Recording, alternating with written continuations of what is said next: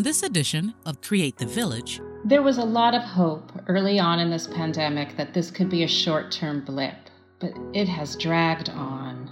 If these students don't come back, that means we're not going to have the ability to manufacture high-end things in the future. Our whole national productivity will decline quite a bit. My name is Egbert Perry.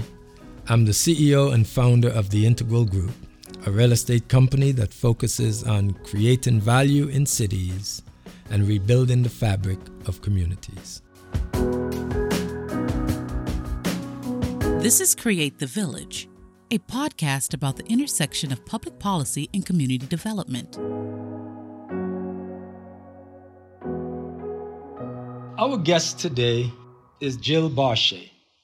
Jill is a staff writer and editor who writes the weekly Proof Points column about education research and data for the Hettinger Report. That's a highly respected news source that reports on inequality and innovation in education. Previously, Jill was the New York bureau chief for Marketplace. You'll know that as a national business show on public radio stations. She has also written extensively for Congressional Quarterly, the Wall Street Journal, the New York Times, and the Financial Times, and appeared on CNN and ABC News. In other words, she knows her stuff, she knows what she's doing, and she's often sought out. She's a graduate of Brown University and holds a master's degree from the London School of Economics and Columbia University's Graduate School of Journalism. She was a 2016-17 Spencer Fellow in Education Journalism. In 2019, she received the American Educational Research Association's Award for Excellence in Media Reporting on Education Research. Jill has not only reported on education, but she was also in the classroom teaching algebra to ninth graders. Jill, thank you so much for joining us. If you will, in your own words, could you just sort of tell us something more about yourself that I didn't cover in that introduction, which I'm sure didn't do enough justice to your career? That was a very generous introduction, and thank you for reading that aloud and for having me on your show. I would say one thing that wasn't part of that is that earlier in my career, I used to live in Russia and later in Hong Kong. And I was thinking today on reflecting on that time and that it's best for me not to work in foreign countries anymore, because it seems that several years later, the countries that I've lived in, they become more autocratic and start suppressing freedoms more. Wow. And now, are you saying something about here as well? I will leave that alone. I hope not. Well, I hope that epic won't come to pass here. That's right. Okay, fair enough. So, Jill, understandably, for the last several months, much of what you're reporting has been on public education is in the context of the worldwide pandemic. And obviously, the worldwide pandemic brings up everything for everybody. It's all consuming. And so all of that makes sense. But you reported, for instance, in this time of remote learning, the number of hours children receive educational instruction varies depending on where they live. We kind of sort of know that, but much to the surprise of many, you concluded that poverty was not a differentiator when looking at the amount of time, instructional time, a child receives. That really was a surprise. And you did learn, however, that poverty was a determining factor in other areas, just not in that area. So let me ask you, were you surprised to learn that poverty did not drive instructional time, was not a direct relation to that? And what other areas where poverty did in fact matter?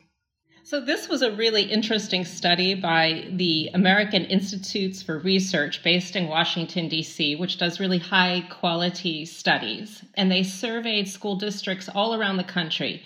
And they found that instructional time was wildly different. Some kids got more than 3 hours a day in elementary school, and others got less than an hour. And poverty explains some of it. So it's fair to say that wealthier kids tended to get a few more hours than poorer kids, but I think poverty explained less than half of the difference. What was really different between the rich kids and the poor kids was how they were being taught.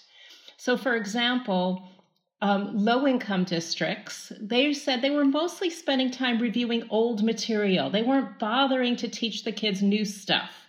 And in districts with wealthier children, they were moving ahead, teaching them new things like fractions or more complicated writing assignments.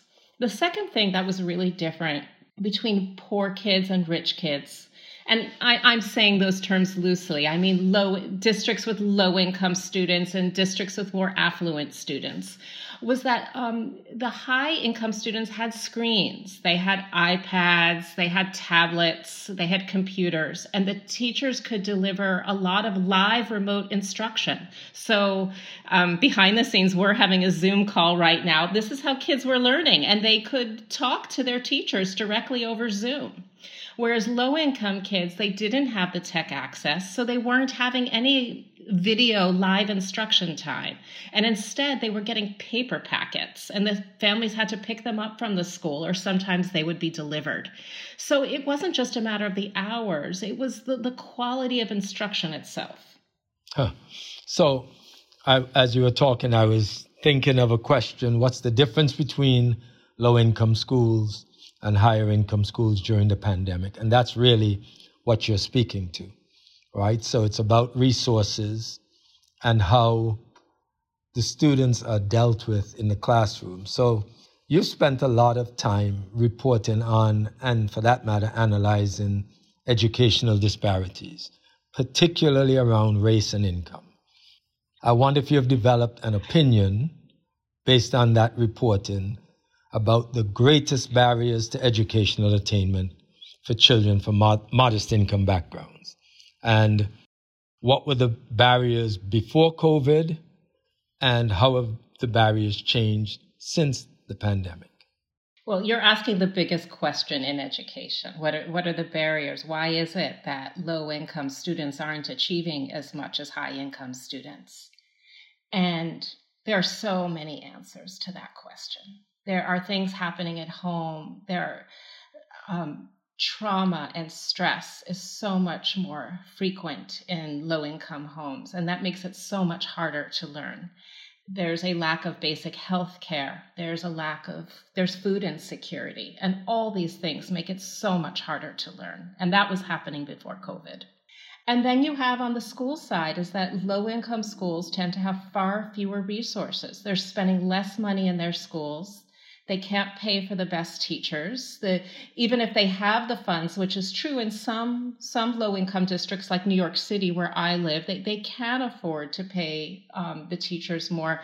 But because of the way the rules work, the teachers tend to have more longevity, and there are more veteran teachers at the high-income schools. And so the low-income students aren't getting to take advantage of the best teachers that we have all the time.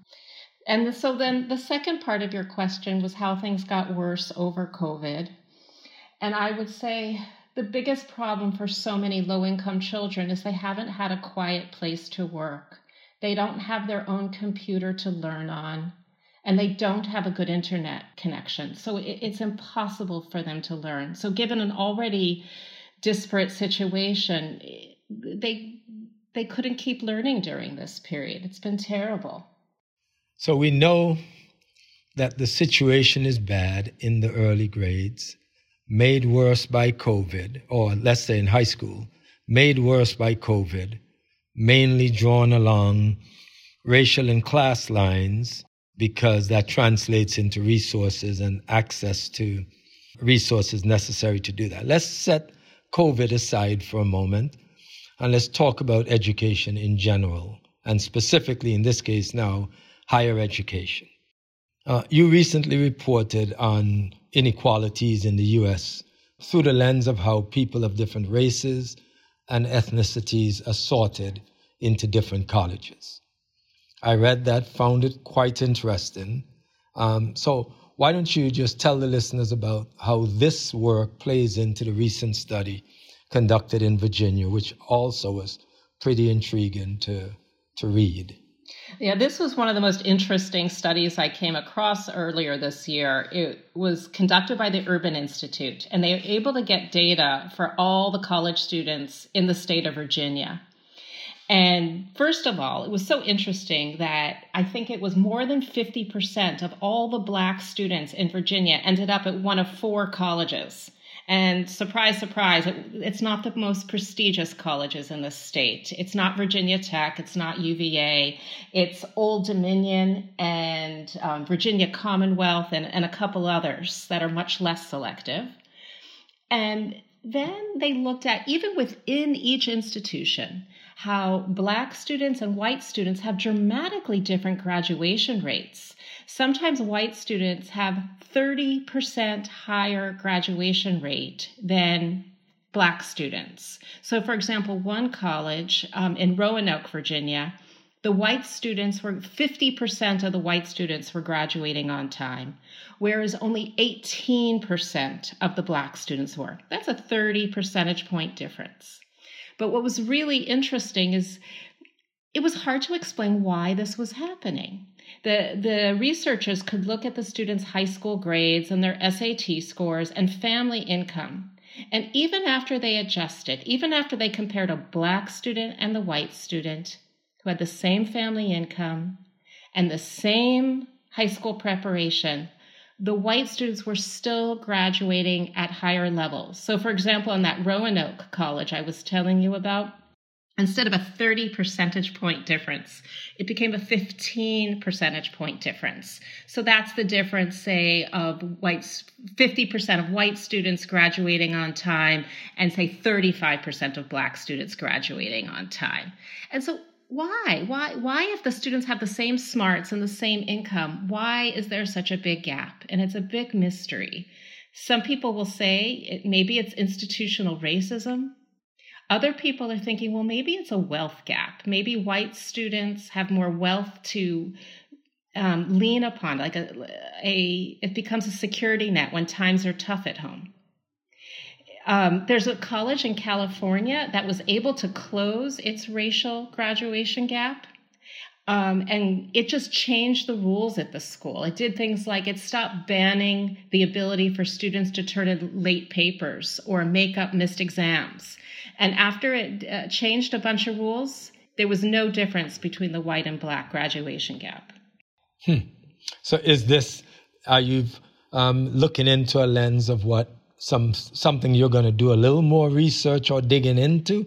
Because as you were talking about it, I could hear the intrigue in your voice and the what is really going on here kind of question.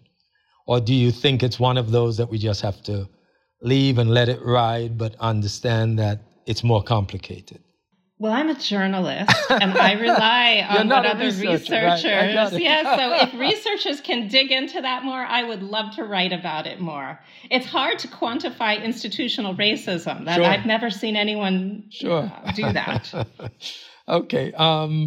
So on the college level, in a recent column, you reported that Black college enrollment was down sharply during the summer of 2020. So obviously, we're back in a COVID discussion. We didn't leave it for long. It's hard to stay away from COVID. It seems to be here with us no matter what these days. But in that column, you wrote that some students, specifically higher income students, were more inclined to hit the books during the COVID summer. And I'm not sure if you're a regular viewer of 60 Minutes. We all know what 60 Minutes is, but they did a story this past November where they examined how the largest school districts in the country are experiencing an unprecedented drop in enrollment due to COVID. And in fact, according to 60 Minutes, the school districts they spoke with report that the largest decrease in enrollment was in pre-K and kindergarten. And if you saw their story, then you know that the children experiencing the greatest impact were low income and children of color. So you found that there was a decline in Black college enrollment. 60 Minutes is reporting that the largest decrease in enrollment is in pre-K and kindergarten. So I want to go back just a little bit to share a story and get your reaction to this. In around May 2020, just as the pandemic was really taking off, and schools had sent children home for the year, school districts were trying to figure out what to do for this current academic year. And I interviewed Dr. Harris Cooper. He's an accomplished researcher, not reporter, but researcher. And in fact, he's the Hugo Bloomquist Distinguished Professor of Psychology and Neuroscience at Duke University. Very respected and accomplished academic. And during the interview, he was providing a realistic and even prophetic prognosis of the national education system. And I asked him, when looking through an educational lens, who are the losers and who are the winners during this COVID pandemic? And without missing a beat, he responded, the winners are the people who have already won. So when I look at some of your work and when you consider what 60 Minutes found, I'm reminded of what Dr. Cooper said. So my question to you is this. What are we in the middle of right now? You're reporting on it. You're seeing works from a lot of different places. Are we living through a temporary bubble where we see a reduction in attendance, a dip in performance of low-income students? Or will this period live with us for decades? And what will be the lasting impact, cost, and maybe a loss of a generation of students? What are you hearing? There was a lot of hope early on in this pandemic that this could be a short-term blip, but it has dragged on. I think we're 9 months into it now. It's going to be more than a year when this is all over before people are back into school again. I think we're looking at an 18-month gap when all is said and done. And that's going to be hard to recover, especially for critical years in brain development for young kids, for adolescents. And there's a lot of research that if you don't start college on time, it's hard to get back onto that path again. I'm writing a story right now about how there are gigantic double-digit declines in vocational training at community colleges. This is to be sort of master welders and lathe operators and precision production. I think it was an 18% decline in these trades and get a sort of associate degrees in applied science. If these students don't come back, that means we're not going to have the ability to manufacture high-end things in the future. Our whole national productivity will decline quite a bit. I mean, there are so many implications to this. It's a big question, and I'd like to ask me more. I want to help flesh this answer out a bit more. You know, as you were talking, of course, it had me going down so what are the implications? How many ways will this manifest itself in the future? Maybe 5 years, 10 years from now. Are we creating a COVID generation? Right. And so the implications are if we can't get these kids back on track and graduating from high school, then we all know what the societal ills are. Then we'll have much more to spend in social welfare in the future because they won't be able to get good jobs.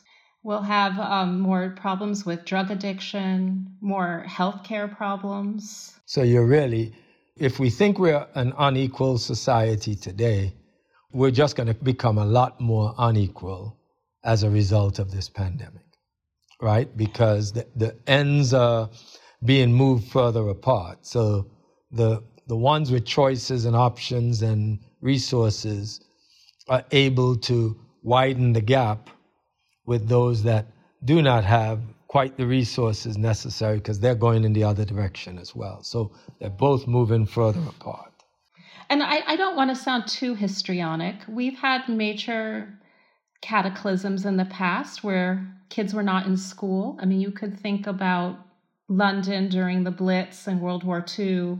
You can think about the earlier Spanish flu of 1918. There have been times before when kids have been out of school and the consequences didn't seem so terrible.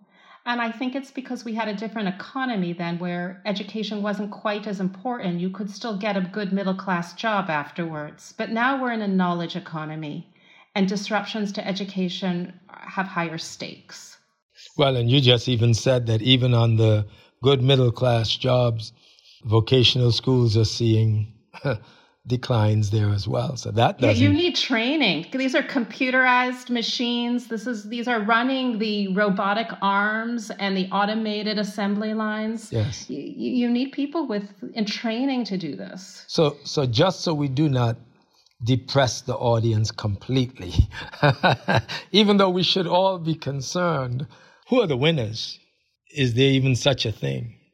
Or do you agree with Dr. Cooper? Well, who are the winners? I don't know that the winners right now, if you're talking about people who've benefited from the pandemic, are some ed tech companies and colleges that deliver online instruction, right? So Southern New Hampshire University, Western Governors University, all the for-profits, they are winning now. Their enrollments are going up. They are collecting more tuition dollars. That's a clear win. When you think, and then there are ed tech companies that are selling things to school. Apple's a winner. Amazon's a winner. They're winners right now. But when you think of on the student level, I don't think anyone's a winner per se. I think some people are losing less. So a very privileged child who's still in-person school, say a private school, they're losing much, much less. But I don't know that even he or she is a winner.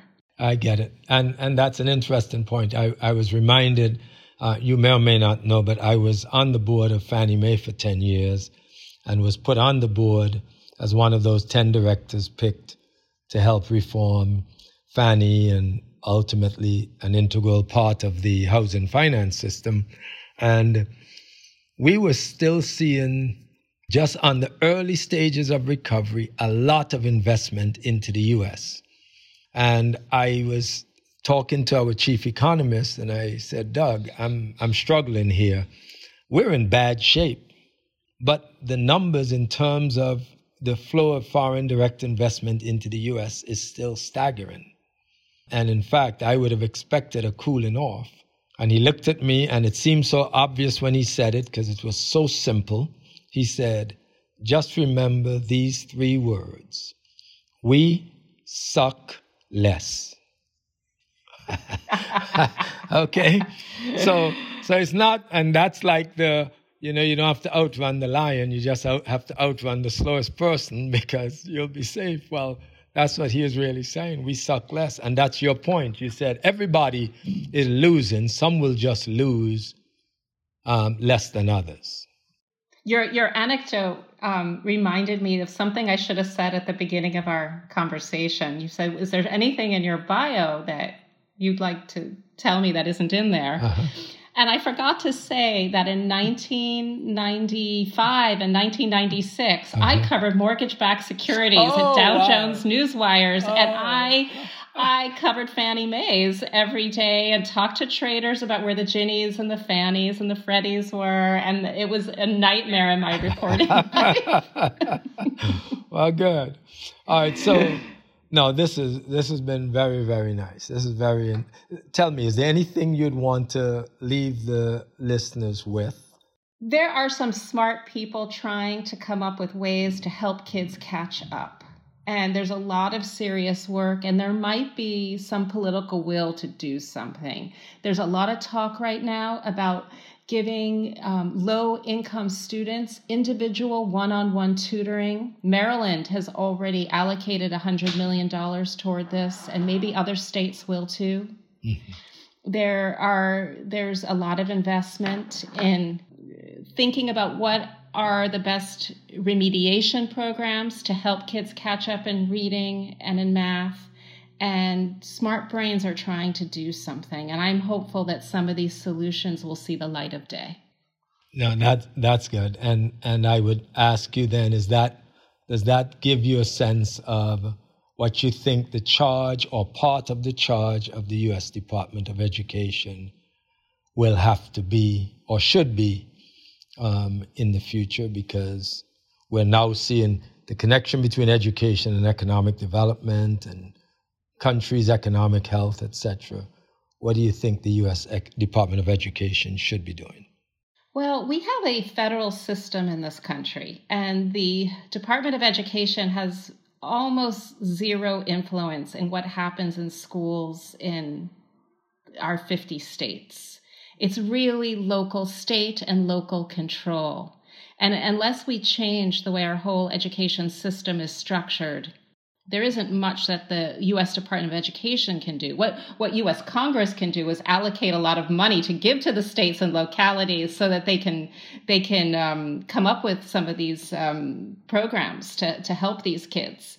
But one of the things that people don't realize, the U.S. Department of Education is primarily involved in college and university and higher ed. There's very little that they do in K through 12 education. And it should stay that way, I imagine, right? Well, we could always have a great revolution in education. We'll see. All right. Jill, thank you very much for this. I really do appreciate your time, your insights, your energy around this topic, and I'll continue to read your work because it absolutely addresses or hits on so many of the points, especially throughout this COVID period, as we're trying to understand what's out there and what's happening. So thank you for your contribution, and thank you for sharing your time with us today. Well, thank you for thinking of me and having me on your program. I appreciate it.